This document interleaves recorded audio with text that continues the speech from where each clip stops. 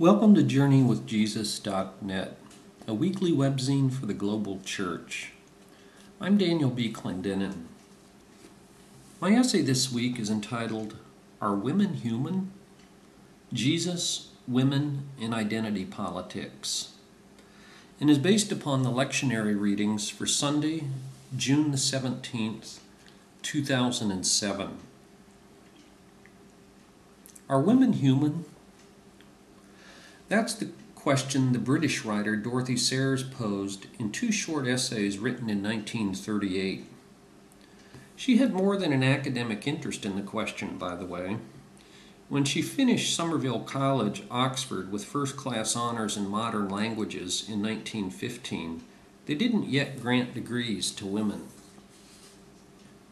Sayers quotes D.H. Lawrence in her essay, quote, "Man is willing to accept woman as an equal, as a man in skirts, as an angel, a devil, a baby face, an instrument, a bosom, a womb, a pair of legs, a servant, an encyclopedia, an ideal, or an obscenity. The one thing he won't accept her as is a human being, a real human being of the feminine sex." That was the gist of Sayers' radically simple argument, that women be acknowledged as human beings, and only subsequently labeled as a class of human beings, qualified by biology, culture, ethnicity, age, economics, nationality, and so on.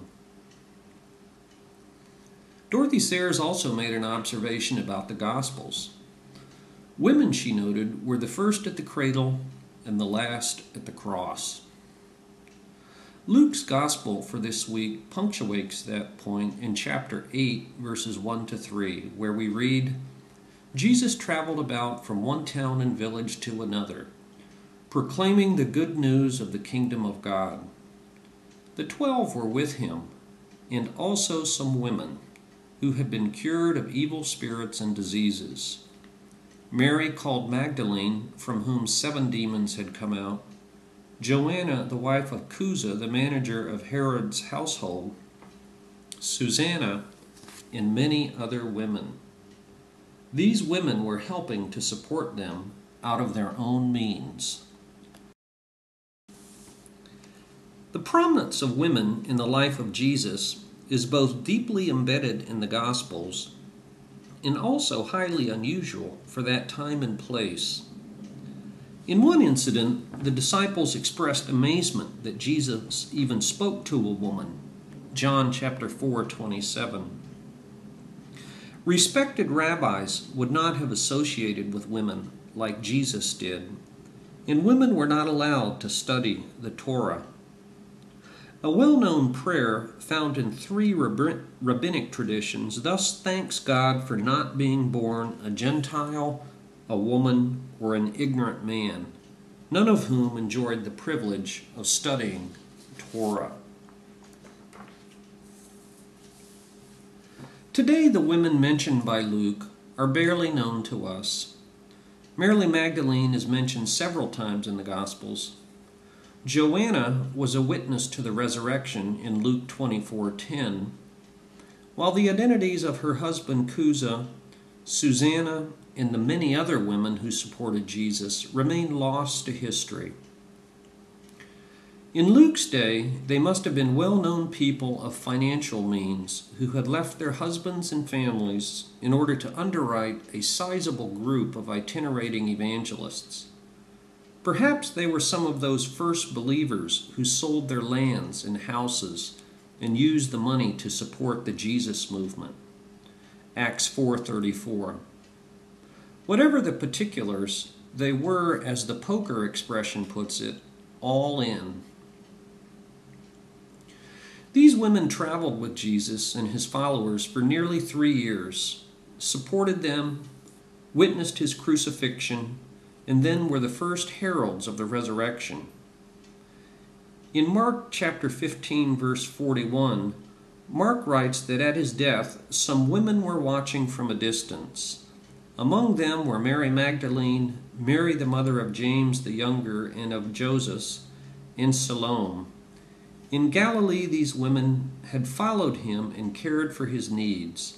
Many other women who had come up with him to Jerusalem were also there.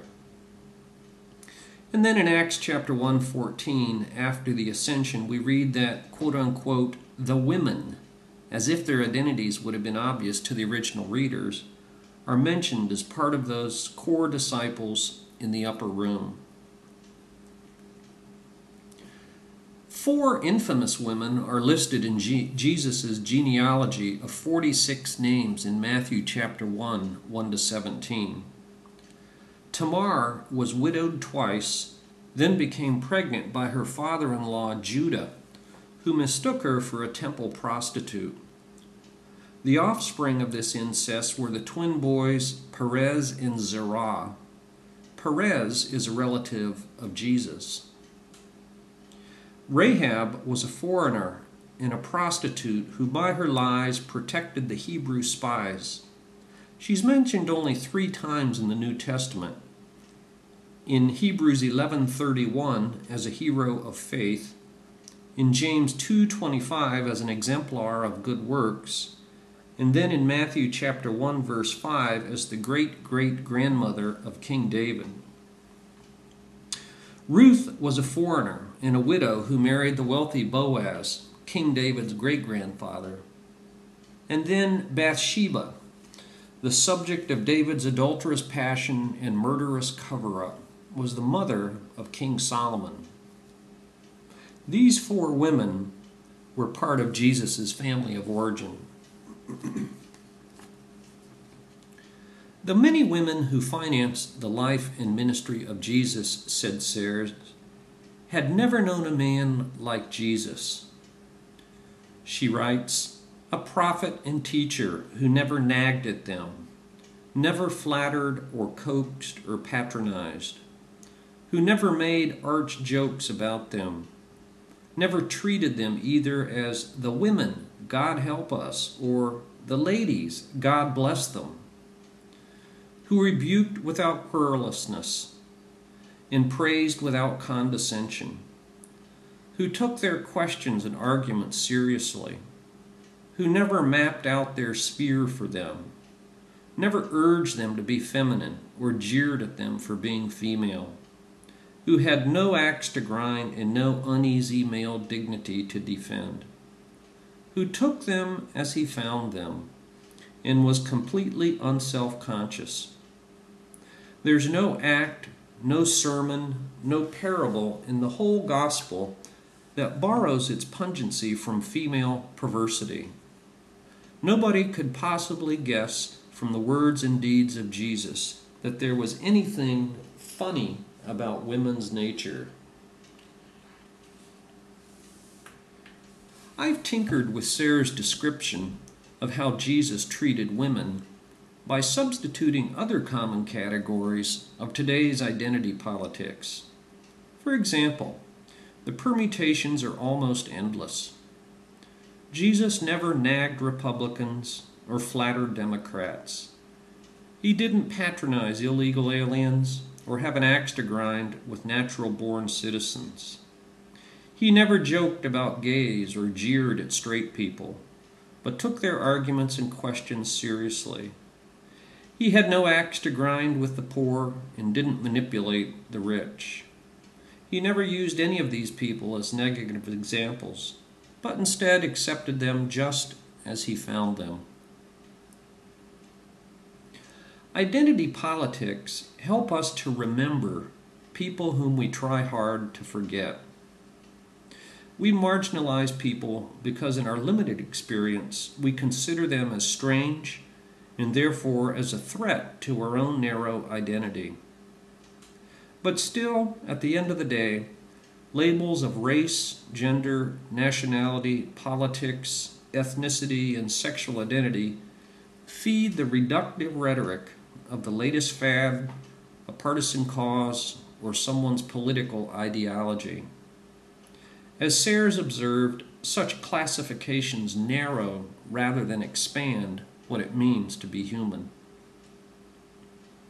Identity politics thus forget a deeper truth that we should always remember: that God loves all of us without conditions or limits, not because of or even in spite of anything at all, other than that as human beings we are His children.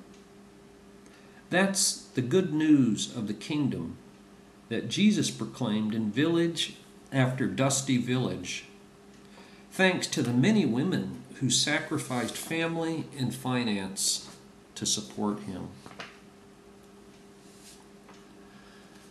And now for further reflection. Who have been the important women in your life? How and why? Who are you tempted to marginalize and why? Number 3, what narrow ideology, cause, or commitment restricts your view of the expansive love of God? And then finally, for further reading, see Dorothy Sayers, Are Women Human? Most recently published, Grand Rapids, Eerdmans, 1971, and then a reprint in 2005. This tiny book contains 2 essays from Dorothy Sayers' collection of essays called Unpopular Opinions, which was first published in 1947.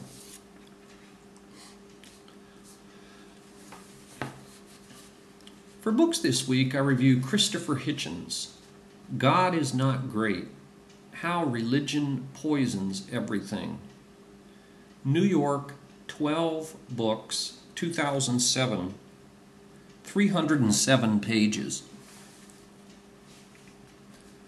I've always enjoyed watching the iconoclastic Christopher Hitchens on television, and even went to a local bookstore to hear him speak after I finished his new book. Few public intellectuals can match his colorful polemic, his encyclopedic intellect, and his rapier wit.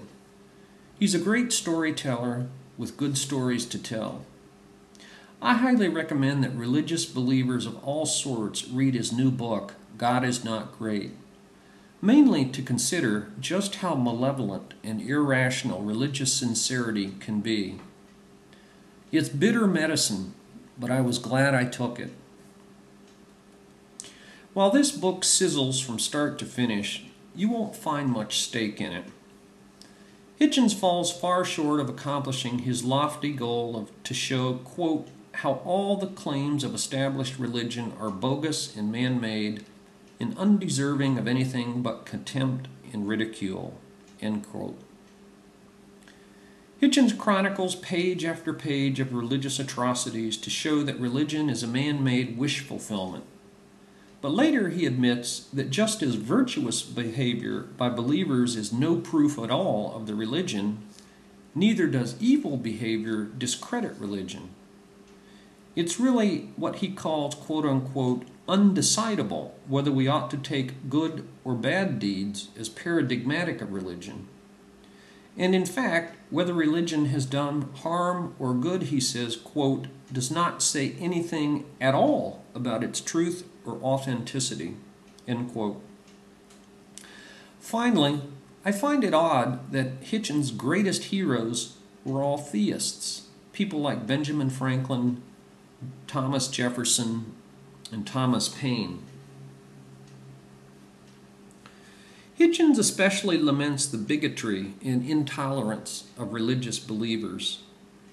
He sings the praises of Spinoza's calm and rational conversation and Lessing's becoming modesty.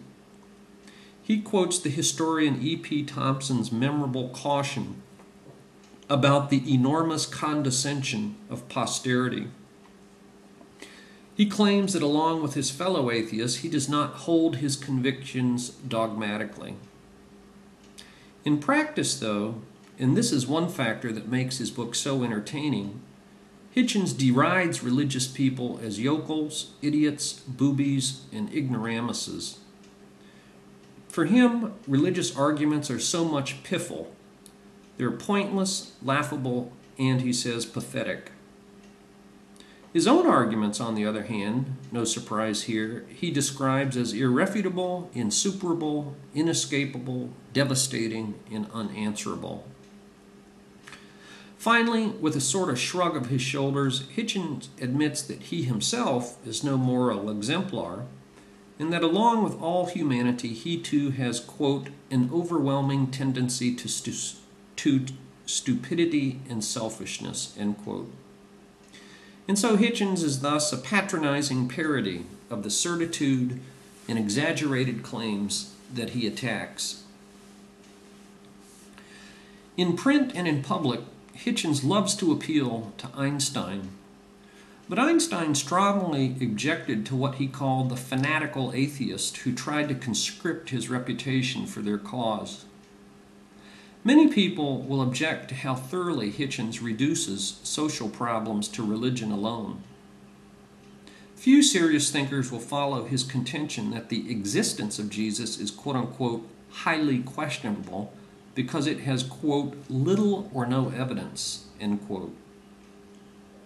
He assumes, rather than argues, that a world without religion would, on par, be better than a world with religion. And at one point, he seems to suggest that history has no meaning and the cosmos is but a junkyard. The Harvard Islamic scholar Wilfred Cantwell Smith once observed that almost all intelligent peoples and cultures throughout history have always been religious. It's unfortunate that as one of our leading public intellectuals, Christopher Hitchens cannot move beyond his considerable gifts of sarcasm and ridicule to shed some new light on that empirical truth. Christopher Hitchens, God is not great. How religion poisons everything.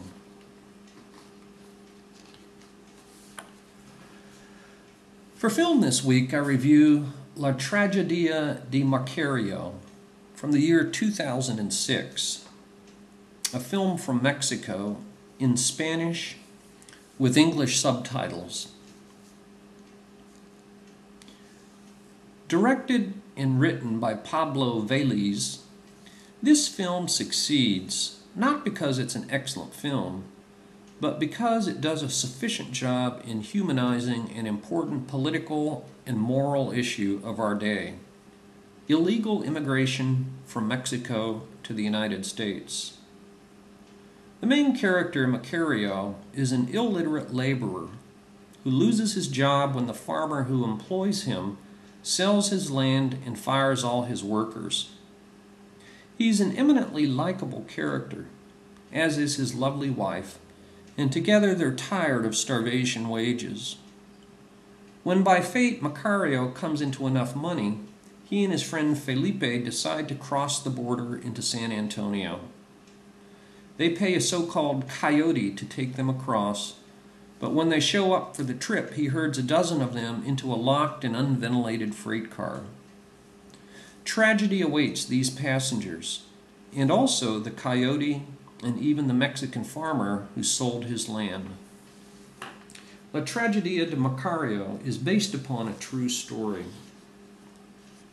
La Tragedia de Macario, a Mexican film from the year 2006.